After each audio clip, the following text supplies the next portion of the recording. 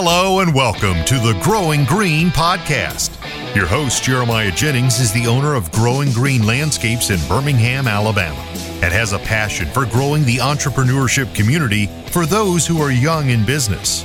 Being a business owner isn't easy, especially in the early years, and that's why in this show we dive into a wide range of topics covering all the challenges small business owners deal with.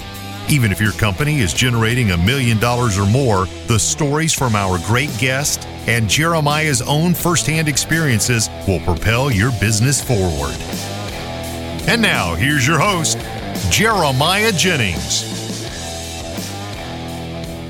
What's going on, everybody? Thanks for tuning in to another episode today here on the Growing Green podcast. This is your host, Jeremiah Jennings, and we are very excited to be coming to you today with another guest interview. And this one's really fun because it's in person, and I love in-person interviews.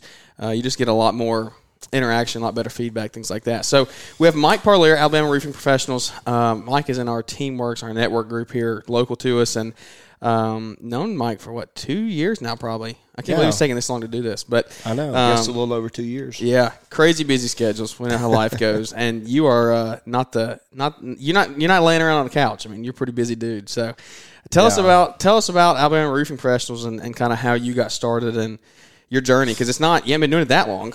No, not at all. Yeah, so tell us the story, man, of how you built it. Yeah, well, it's kind of an interesting story because my background is actually in office supplies, and I knew nothing about roofing at all. And I guess we had a hailstorm come through here in 2016, and a friend of mine who owned a roofing company actually came to our house, did an inspection, kind of walked us through the process of getting our roof replaced. Mm-hmm.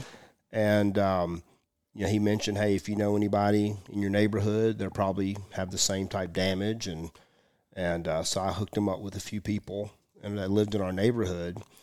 And he actually got several of them as clients. And he came to me one day and he said, you would have made about $6,000 in commissions had you sold these for me. And I'm like, excuse me? Yeah, say that again. And so basically at that point, I started working for him part-time.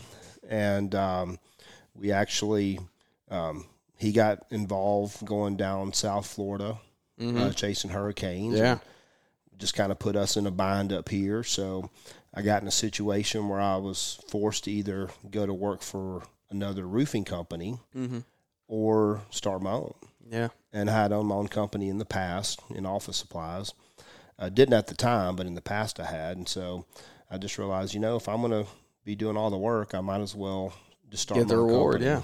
And so I left, had a couple of really good guys that came with me. I think two of those guys are still with me today. Wow. One is my general manager, Travis Lloyd, and then the other one I didn't know Travis was with you there. Yeah. So he's been with you from the very beginning. Okay. Matter of fact, I introduced him to the same guy that I worked for, so he came on board as a salesman for that company as well. So we had known each other. What was this? What year was this when you went out on your own? 2018. Actually, last week 4 years ago. Man, that's crazy. That's that's not that long in the grand scheme of where you're at now. No, and so I actually looked at it last week because I don't like to post a lot of stuff about personal for the company or anything like that, or because some people look at that stuff and they think you're being braggadocious or whatever, but in 4 years, we've done right at $20 million in residential and commercial roofing. That's insane. Which it shocked me. Insane, yeah. It shocked me when I looked at it because, my plan was always to build it, bigger. My goal was to build this into a $100 million company. Yeah. And I think this year we'll do somewhere between 8 and 10. Yeah. So we got a ways to go, but even those numbers kind of put us as one of the largest residential roofers, in the state. In the state, okay. How do you compare Southeastern region? Is that something that y'all keep up with? How does that work? Do you keep up with those? I'm a numbers guy. I keep up with everything. Yeah. So, one of our vendors puts out the top 100 roofing companies in America, and that list actually just came out. Comes out every August. And, for 2 years in a row, I've been frustrated that we're not on that list. Yeah. And we have ways to go. Yeah. But still, because, our plan is we're actually getting licensed in Florida right now and Mississippi and We've done business in Tennessee, and so our plan is to be a regional company like that. What do you have to do? So, like, what's going to make you get on top 100? What is that? What is the revenue? Do you know? Yeah, so we missed it by about $4 million. So you should be there next year then. Yeah. Probably. Yeah. The problem is the year before, if we would have done this kind of volume a year ago, we would have made the list. Mm-hmm. But, so the list keeps rising. Yeah, the list keeps getting bigger and bigger. Yeah.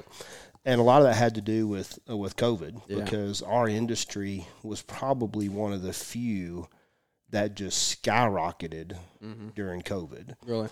People were sitting at home. Yep. About the only two places you could go was Lowe's and Home Depot. Yeah, literally.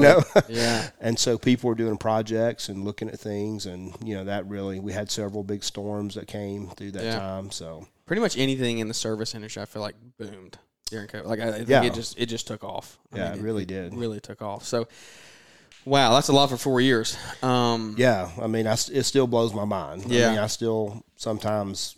Well, talk about why do you think you've been able to do that? And it's not.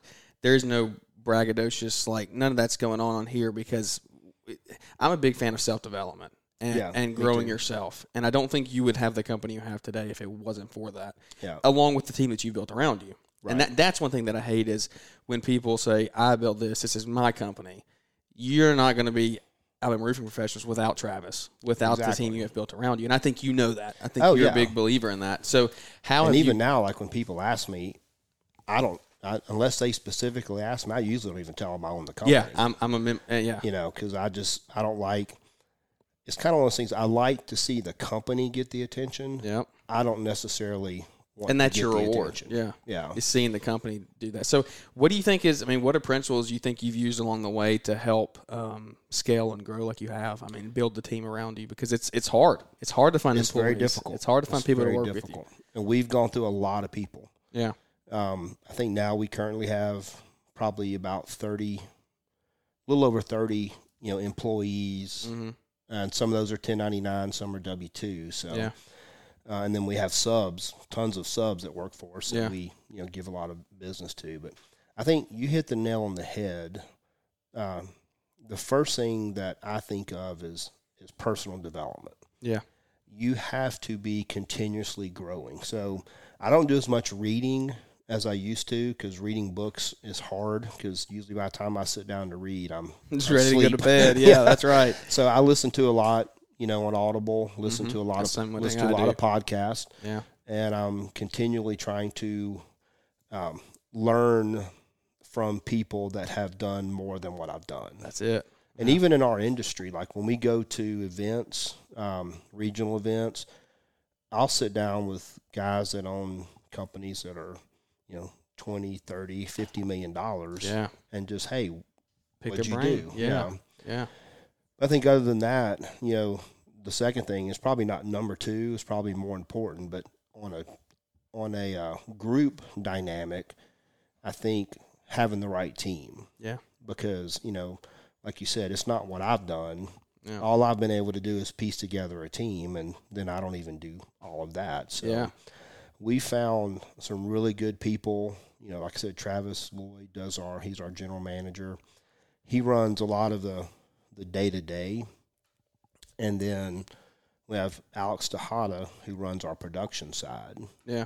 And so we kind of merged our two companies together, I guess about 2 years ago. Okay. And then we brought on a David Daly, who is our commercial manager. So he's kind of taken off in our commercial division and done a great job. And we got a great office manager, Angela Cook. And then we have David Aponte, who does, our project management. And then now we just have a ton of really good sales guys. Yeah. And our view on that has been, in the beginning, we would pretty much hire anybody. Mm-hmm. If you wanted to give it a shot, we'd train you. And we had that conversation about that the other day. Yeah. We had that conversation about that. Yeah. And then it got so hard because we don't necessarily have the time to train everybody. So, we've actually spent the last 6 months. Are you familiar with Grant Cardone? Oh, yeah. Okay, so I'm a big proponent of Grant Cardone. Are you a 10X guy? Yeah, I'm a 10X guy. All right. We actually one of the biggest investments we ever did when we first started was we used his sales training platform, and all of our salespeople had to go through that platform. Yeah. And so, did it pay it off for you? Oh yeah, definitely. So it was an investment. Yeah, I mean, we pretty much doubled the size our sales every year. No way. Now, obviously, at the size we're at now, it's harder. Every year it gets harder to do that, but it's not impossible though. It's not impossible, but one of the things that he teaches is that you have to set your goals really high. Yeah, you do. And you have to back up your goals with that 10x activity that he talks about. But we fell in love with the platform he uses. And so we reached out to them and we purchased the platform.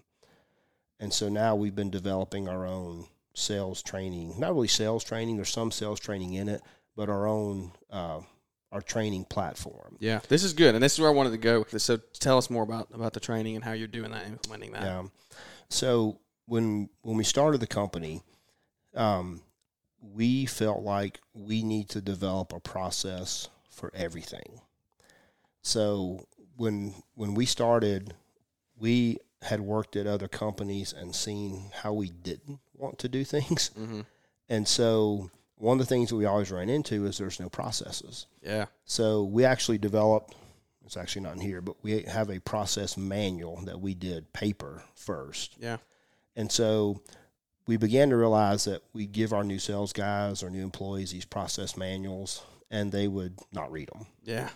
And so, they'd sit in their truck or they'd sit at home, and we'd never see them and we'd never get them back. So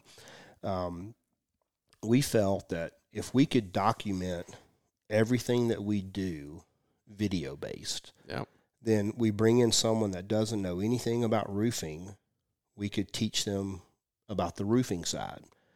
And we designed these videos to be anywhere from 1 minute to maybe 3 or 4 minutes. And so we can assign them, on a weekly basis, 15, 20 videos that may take 5-10 minutes a night at max. Yeah. And then we get a report every morning that says such and such watched the video, what their percentage of passing rate was. Okay. So if they fail a question, they have to retake the test. And then if they fail it again, they have to go back and rewatch the video. Okay, yeah. And so just kind of, because a lot of times what happens is, everybody's busy. Everybody's multitasking when they're doing stuff. So you're sitting there watching a video, and all of a sudden you get a test after it, and you're like, well, wait a minute. What do I do? What did I just watch? What was step 5 in our process? And they're like, oh, gosh. So then they have to go back and rewatch it and pay attention. That's good accountability, I feel like. It does, and it lets us know. We can see what they did, how many questions they missed, how many times they had to go back and watch the video. How has that been received? Are you making any current employees do it, or just on new hires? Yeah, so everybody will have to do it. Okay. That's going to be a process, I feel like. And see, with the Cardone training, they were used to that because it was the same way. Everybody would have to watch 2 videos a day. And they would, at the end of the 10 o'clock in the morning, it sends us a report, who watched them and who didn't. Yeah. And so, we're like everybody else. We're trying to figure out ways that we can motivate people. And so we would tie the training into, if you didn't have a specific percentage that you did, because things happen. So we would realize, hey, for the week, there's 2 videos. That's, 10 a week. You have to make sure you get 80% of them in. Yep. And if they got 80%, like if we announce, like we do a trip every year. We take our top sales guys, and this year we went to Jamaica. Okay. So one of the qualifications. It's not a small trip. Yeah, no, it's not. So if they didn't have 80% passing rate and they were in the top 3, they couldn't go. So our training is always a requirement for any bonuses or incentives that we do. Yeah. No, I think that's huge. I think that helps I think it's going to help build your company culture and your environment that you have. Like it's going to put in place what you want. Right. Like the structure you're wanting, and they're not going to do it themselves. Yeah, because people, they won't do it themselves. Yeah, exactly. I mean, we just have to be honest. We live in a society today that you can't force employees to do anything. Yeah. So it gets very difficult. What do you think if you're looking? I mean, you're obviously if you're scaling to $100 million companies, which you want to get to one day, you're going to hire a lot more people along the way. Yeah. A lot more people. Yeah. At this point, this is 2022. Things will probably change in the future, but I don't know. I think the basis of this question is going to stay the same. Of what do you think the most important thing is you look at when you hire an employee? Well, most of our employees we hire are through referrals. Okay. So we try to get somebody that knows them, that's worked with them. We don't hire a lot of sales guys from other roofing companies. Really? We do have some, but we don't go out and target other companies, salespeople's. If they come to us, that's one thing. Yeah. But, we really like to train them the way, because what happens is, you mentioned team culture. Yep. Well, team culture is extremely important to us. The first 2 years we were in business, we had to let go our top salesman 2 years in a row. Oh. And that was my fault. Yeah, I mean, because you do everything to work with them. Yeah. But then at the end of the day, we have a company, we have an image to protect. Yep.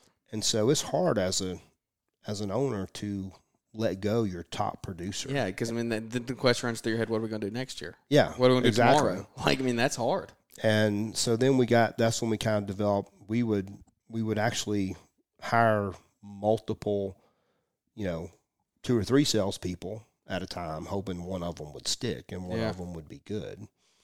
And so now we're a little bit more picky about who we bring on board, because we don't want to disrupt that team culture. Yeah.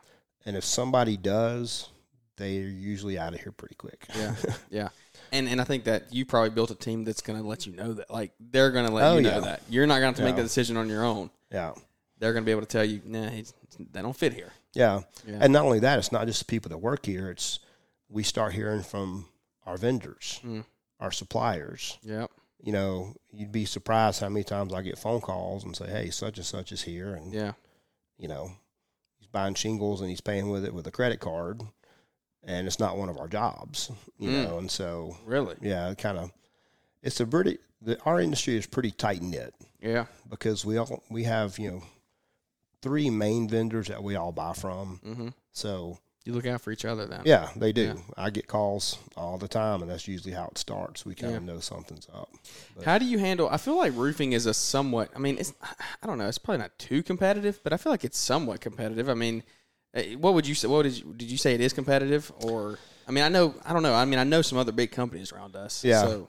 I mean, it's very competitive. You think it is competitive? Just in Birmingham, there's probably 250 roofing companies. Really? Okay, yeah. See, I didn't know that. I was thinking of like 10. Yeah. Okay, I did not know there was that many. And, so that is very competitive. I would say probably half of them are what we call jokingly chuck in a truck or one-man operations. Yeah, we have those. Everybody has those. Those. Like in your industry, I mean, I know a ton of guys that work, part-time, and the rest of the time they're out doing landscaping, and it's pushing tough. over in the back of a truck, and they're going to be the cheapest guy on the block.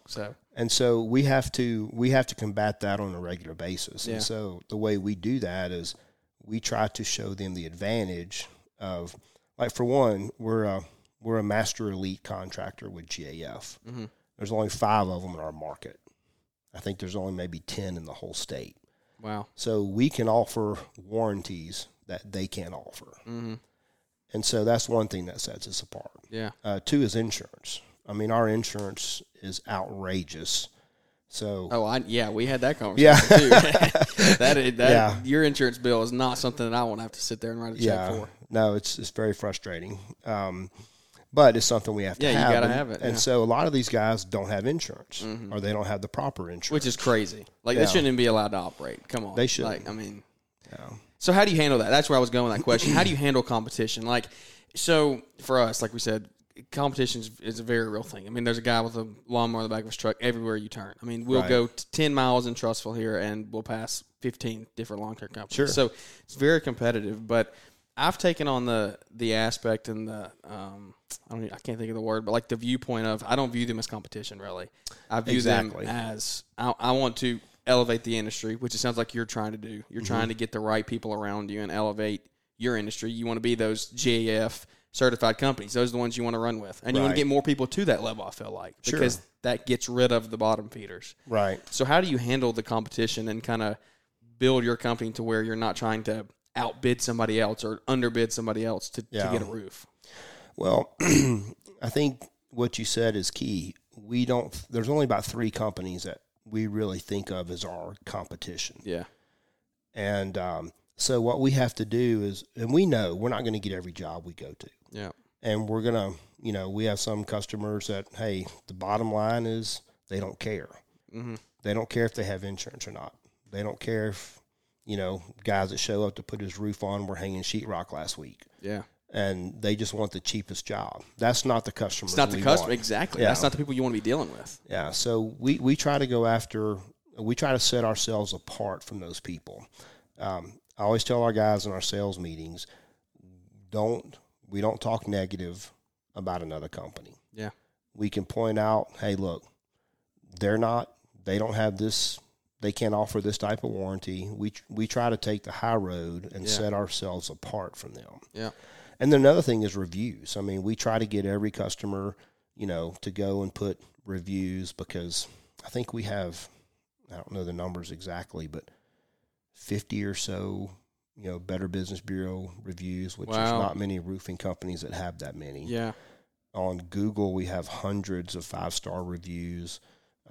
Facebook, we have a lot of reviews that are all positive. I think we've only had 2 negative reviews since we've been in business. That's a pretty good ratio. Yeah, and it's not that we don't have issues, Yeah. Because there are people that have given us a 1-star, and we'll reach out to them and say, hey, listen, what happened? You fix the issue. Yeah, Exactly. where did we go wrong? What are you upset about? Yeah. And we've actually had customers go back and take that 1-star off and give us a 5-star because, one, we fix whatever issue. Yeah, you follow it up. And sometimes, we're all human, make mistakes, but some of our sales guys may drop the ball. Yeah. But if it gets back to me or Travis, we generally do everything we can to get it resolved. Yeah. Even if it's at our own expense. Yeah, exactly. But that's what builds the company, like, that you want. Like, you don't want people. I don't know. I think one bad thing like that could end up tarnishing a company over the long run. Like, one 1-star review, that's not going to hurt you. But if one thing goes bad and then word gets out that that's how your company is, that could end up bad for you down the road. Sure. So.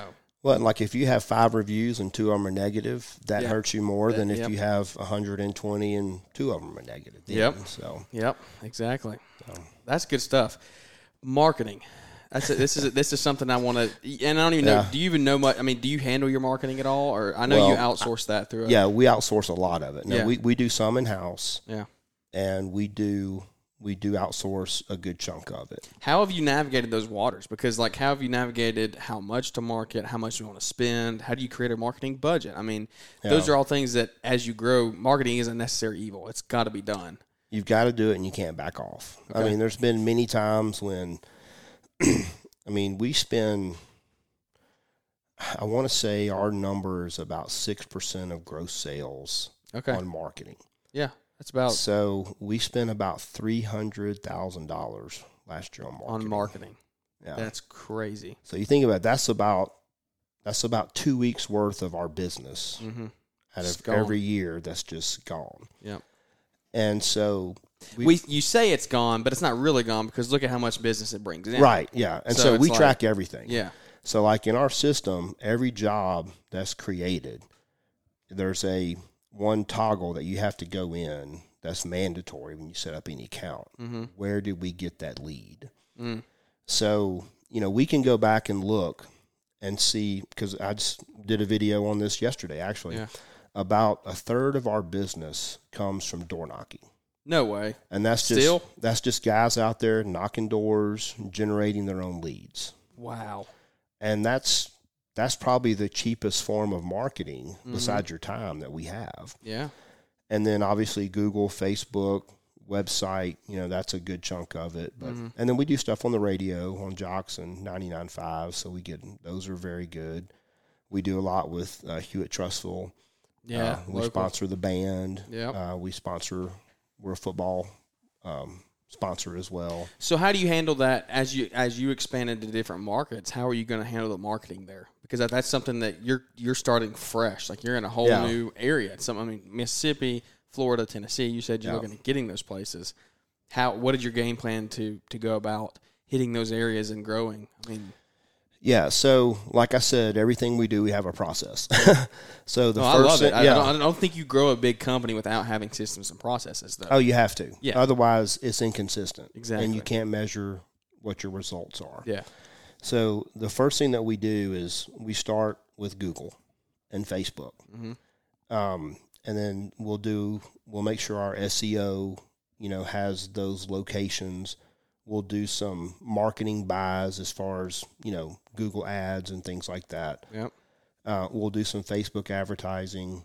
But then we do a lot of the free stuff you can do. Okay. So some of the stuff that we do in-house, and I would encourage you, if anybody that has a small business and they don't have a good marketing budget, mm-hmm.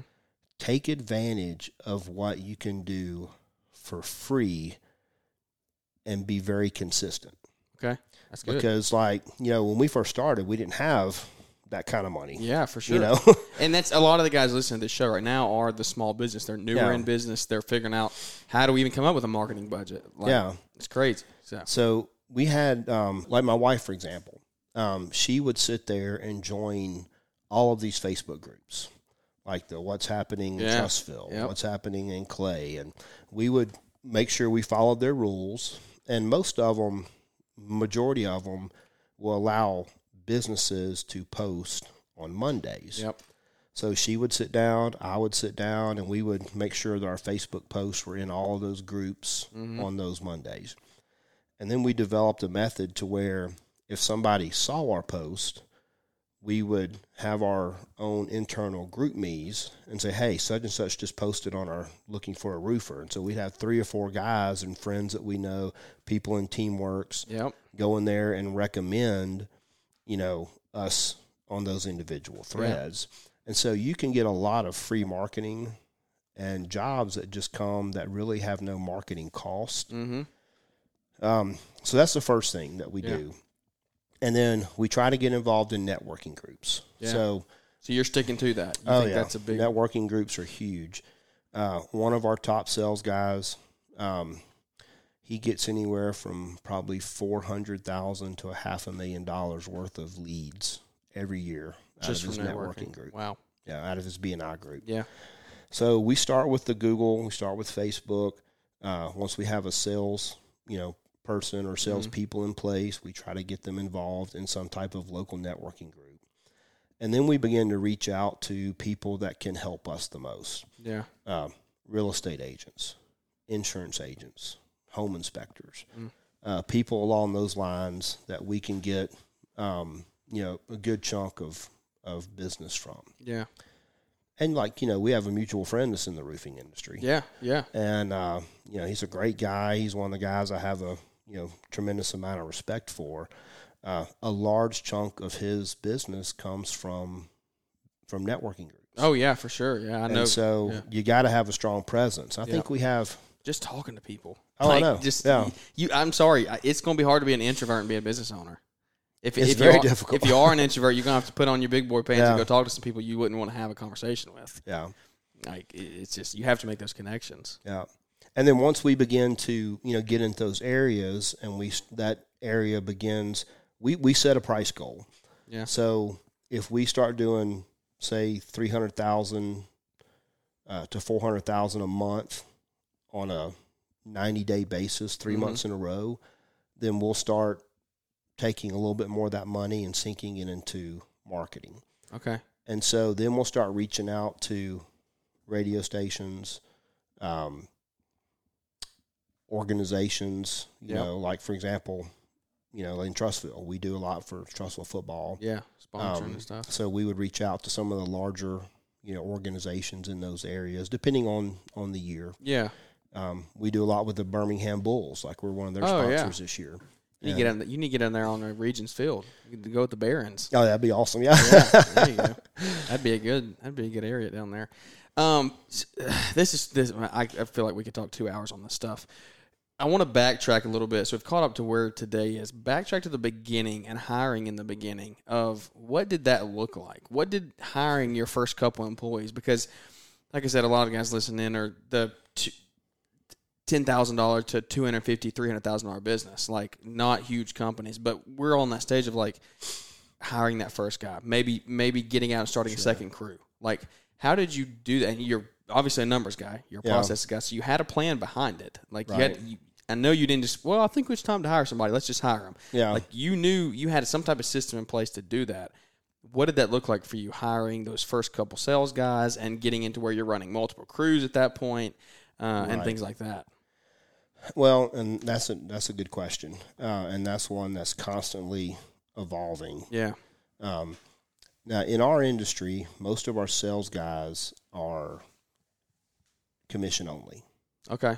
So that always is a benefit. Yeah. So we were in business almost 2 years before we had a full-time salaried, non-productive salaried person. Okay. And so what we ended up doing was we went through we churned through a lot of people that just couldn't either work on commission or started all strong and, then just kind of went downhill. Yeah. But I had the one advantage I had is I had 3 guys come with me. Yeah. And so all of them were straight commission. And we were all in the industry and we're all really good. I mean, 2 of them were better than me, and one of them's no longer with me, but they were able to really hit the ground running and hit it hard. When I got down to where we were hiring people, we had to look at it a little bit differently. Mm-hmm. I don't like to micromanage people. Yeah. But when you're hiring people, if you're starting off and you don't have the capital, you have to micromanage. Yep. We had too many people that we didn't, and basically it would have been the same as me driving down Queenstown and just throwing money out the window. Really? Because that's about what you get. Mm. You have to have a way to keep them to know what they're doing. Accountable. Yeah, great. But the challenge is when you have 1099s and W-2s, it's hard because 1099s are subcontractors, so they can you can't really hold them to the same level of accountability as you can. That's a W-2. Mm-hmm. So I guess as a company, you have to decide which route do you want to go. Mm-hmm. Now, obviously, non-producing people that are just in-house staff have to be W-2, but on 1099, you can still put some requirements on them, but if they don't follow them, then you can just cancel your contract with them. Yeah, that's good. And move forward to somebody else. But I think that, to me, that's probably the hardest thing now, in our industry is finding good quality salespeople. Now, on the subs, all of our subs are independent contractors, so we had enough subs to do work. Yeah. So, unfortunately, the best answer I know is you're going to make mistakes. Yeah. Just don't make them. When you feel it's going to be a mistake, don't let it linger on. Yeah, nip it in the bud early. Yeah, fix it quick. That way you don't have, all this capital that you've put out and gotten nothing for it. When did you hire your first non-income producing, like office staff or whatever position it was? At what revenue point? Yeah, so we were probably doing close to $2 million a year. Really? Yeah, and that first person that we hired was our office manager. Okay. And that's probably the best decision that we've ever made. Yeah. I can't imagine how much time that freed up. Yeah, because basically, I was doing the accounting, marketing, all the paperwork, all that on my own. So I'd be working during the day, going home at night. You didn't have time to sleep. Yeah. No, it was very frustrating. And it's real easy. The best answer I could say is if you're starting on a tight budget, Grant Cardone says this: hire people to do the things you hate. Yeah. Because if you hate them, you're going to suck at them. Yeah, no, 100%. And so if the accounting side, my background's in accounting, so I hated doing it, but I knew how to do it. Yeah. So, I see more small companies get in a bind because they don't keep up with their finances. Yeah. They don't keep up with their QuickBooks or their whatever taxes. taxes, things like that. Yeah. And those are the things that you've got to know what your profitability is. 100%. And I think too many people go on for years and years before they know that.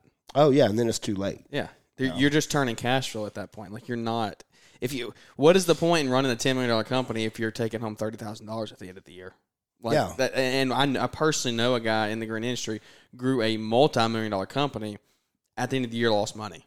Yeah. Lost money at the end of the year. And he got his processes, and now they grew a massive company. He's hyper profitable. Yeah. Turned it around. But it's like they got to that point.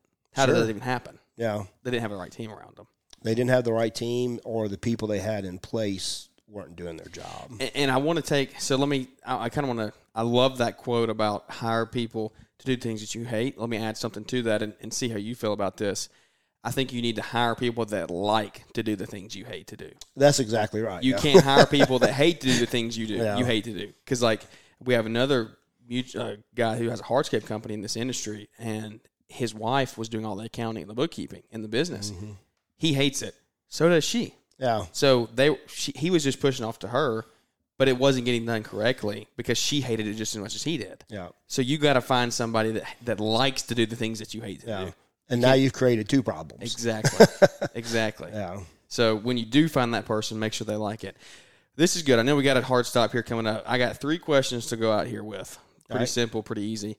The first is, what do you think the hardest thing is in owning your own business? What do you think the hardest thing that has come onto you in this journey of this whole process of growing, scaling? Is it people? Is it money? Is it cash flow? What is it along the way? Well, entrepreneurship, the hardest thing in entrepreneurship. Well, I think one is, I'm going to answer that 2 ways. One is definitely dealing with people. You have to master dealing with people. Yeah. Whether it's customers, employees, vendors, subs, whatever it is, you have to be able to step back sometimes, swallow your pride, hold your tongue, and just, learn how to deal with people. Yeah. The second thing is cash flow.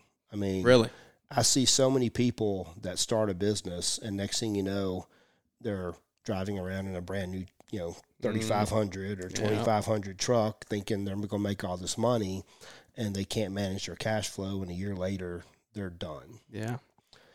And, I've never bought a new vehicle in my whole life until last year. Except that one that's sitting out there right now. Yeah. And, finally, it's like about most of my sales guys, drove nicer trucks than me, and, and I'm okay with that. It's not a knock to them, but why do you think you're the one, and it's the owner now, and why do you think you're the one now driving around in a 2022 dream truck? Yeah, I mean, because I guess to answer that question, you sacrificed. You sacrificed, but you also have to, wait your time. Yeah. And I drove a 2007 Tundra, which you've seen. Yeah, that was the thing. That's the truck. Mike Parlier that I know. Yeah, that's the one that I remember seeing that thing drive up, and it used to always surprise me because I'd never met Sam Walton. Mm-hmm. I actually had a friend of mine who was an attorney, and his partner was married to one of his daughters. Okay, yeah. And it's true what they say. I mean, here's a guy who's a billionaire who could buy anything he wanted. Yeah. That drove around in just a modest, beat-up pickup truck. Really? And so if you believe in yourself and you believe in your company, don't rush it. Yeah. Just wait. Be patient. Mm-hmm. Build your company, and then the other things will come. So, hardest thing there, let's transition now into what are some of the rewards that you've seen? And I think we just spoke about one. I mean, you got a new truck. You get to treat yourself there. But what are other rewards, monetary or taking vacations, the life you get to give you and your kids, your wife now? Like, what are the rewards that you've worked so hard for the last 4 years? Well, Kat and I, one of the things we love is to travel. Yeah. And so I remember, for parts of my life, 5, 6, 7 years without going and taking a vacation. Yeah. Or maybe taking a long weekend or something like that. And that was a reward. Yeah, that was, yeah.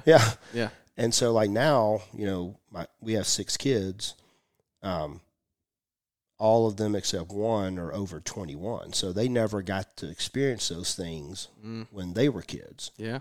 So now we make sure every year we take all of the kids on a family vacation. Yeah. And now they look at it and say, hey, I'm really glad we could do this because we couldn't do it, when they were little. And so travel's probably our best thing. I know some of my people that work here get aggravated at me during the summer because we'll probably take 2 or 3 trips. Yeah. But that's why we did this. Absolutely, was to be able to do it. And that's what it's about. Like it's tough. People look in and they're like, oh, well, there's Mike with all the money and the new truck and the nice office and this and that and the other and the trips, but they don't know all the stuff that goes on the backside. Like all the blood, sweat, and tears you've probably put into this thing at night. Yeah, those 2 years of being your own bookkeeper and accountant and staying up at night, not getting to go on trips. Oh yeah, like most Saturdays and Sundays, I'm here. Exactly. Not every, but at least a couple hours every other Saturday and Sunday. I'm here, and sometimes I'm here till 7, 8 at night. And if you're starting your company and you're new, in my opinion, I think with the younger generation, and I'm 53, so I'm a whole different generation, but I see so many younger kids that, one, don't want to work for someone else. They think it's demeaning. Mm-hmm. They want to be a YouTube star or something like that. They want to create this following or be an influencer or whatever. But I don't hear many of them talking about working hard. Nothing comes easy. Yeah. No matter what you do, if you want to be an influencer or a YouTube star, you're going to have to work your butt off to get those followers. Yep. It's not just going to fall in your lap. Yep. If you don't want to work for somebody, you're going to have to work for yourself harder than you would ever work for somebody else. Yeah. And that's what people don't get. I've heard it said, you be an entrepreneur to quit working for 40 hours a week and start working 80. Oh, yeah. Like, that's and what a lot do. of people's mindset's the opposite. Yeah. They want to work as little as possible and get the most maximum out of it that they can. Yeah. And that just doesn't happen. They won't be around in 3 years. They won't. 2 years. Maybe even a year. Like, it might not even last 3 years. Yeah. So, that's good stuff. Last question we ask I ask all of our guests this. It's pretty simple, but it can be complex. What is your why? Well, that's good. I have quite a few. I'm a big goal setter. So I believe my whole life, ever since college, I believed in setting your goals. I usually try to do it every year, just kind of go back and revamp them. I continually look at them on a weekly basis, and you have to have something that you're shooting for. Mm-hmm. So my why is, I love to help people. I think our industry is one where we're able to help people that are in need. Yeah. I mentioned travel. That's one thing that we love. And I guess the one side of me that might be a little bit egotistical is I want to build something big. Yeah, that's good. I feel like if I could get this company to $50 or $100 million, our ultimate goal is to franchise this, which we're in the process of making those franchise plans now. I want to build something that will outlive me. And so something that if my kids wanted to do this, it's already there. It's built. It's ready to go. And so I guess that's probably the main thing. And, one of my goals, I'd love for my alma mater to have me come back and speak at a graduation. Those are just things that it's not a big why, but, I just feel like it's something that I look at, and when things get down or when I get down, which, you're going to go through that when you're on your own business. I just say, you know what, if I'm going to achieve these things, I've just got to stay the course. Yeah. That's what you turn to. Yeah. When you get to those hard points. And I think honestly the best thing you said in that last answer there is you want to help people. And all those other things are good. Those whys are good. But every business that I think ever has existed is out there to help people. That's what you do. Yeah. That's what a business owner does. It's like, we're here to solve a problem for somebody. Yeah. And I think that's the I think that's the character that you have. I think it's a great motivator, is to help people. Yeah. And I respect that a lot out of you. And every other successful business owner out there, I think, just has that mentality about them. Yeah. So. Well, and the ones that don't, you have to be careful. Yeah. I mean, that's those just are the bottom line. Yep. Yeah. They're going to bite you. Yeah, man. Well, that's good stuff. You have anything you want to, any words of advice or wisdom you want to leave anybody with besides what you've already dropped today? Well, I think I probably already said everything I'd want to say. I just want to say this again. If you're wanting to start your own business, I can't remember who it was, but you have to be prepared to fail. you are going to fail. Yeah. Now, whether that means you fail immediately or you're failing somewhere down the road, you're not going to get it right the first time, no matter what you do. So most multimillionaires, it's usually their 6th or 7th business that gets them over the top. And so, and that could be anything from, I know people that do success in multi-level and all kind of other businesses that they start, but it's just being able to realize you're going to fail at some point. And if you do, it's okay. Yeah. Learn from it and continue on. How do you react to that failure? Exactly. Yeah.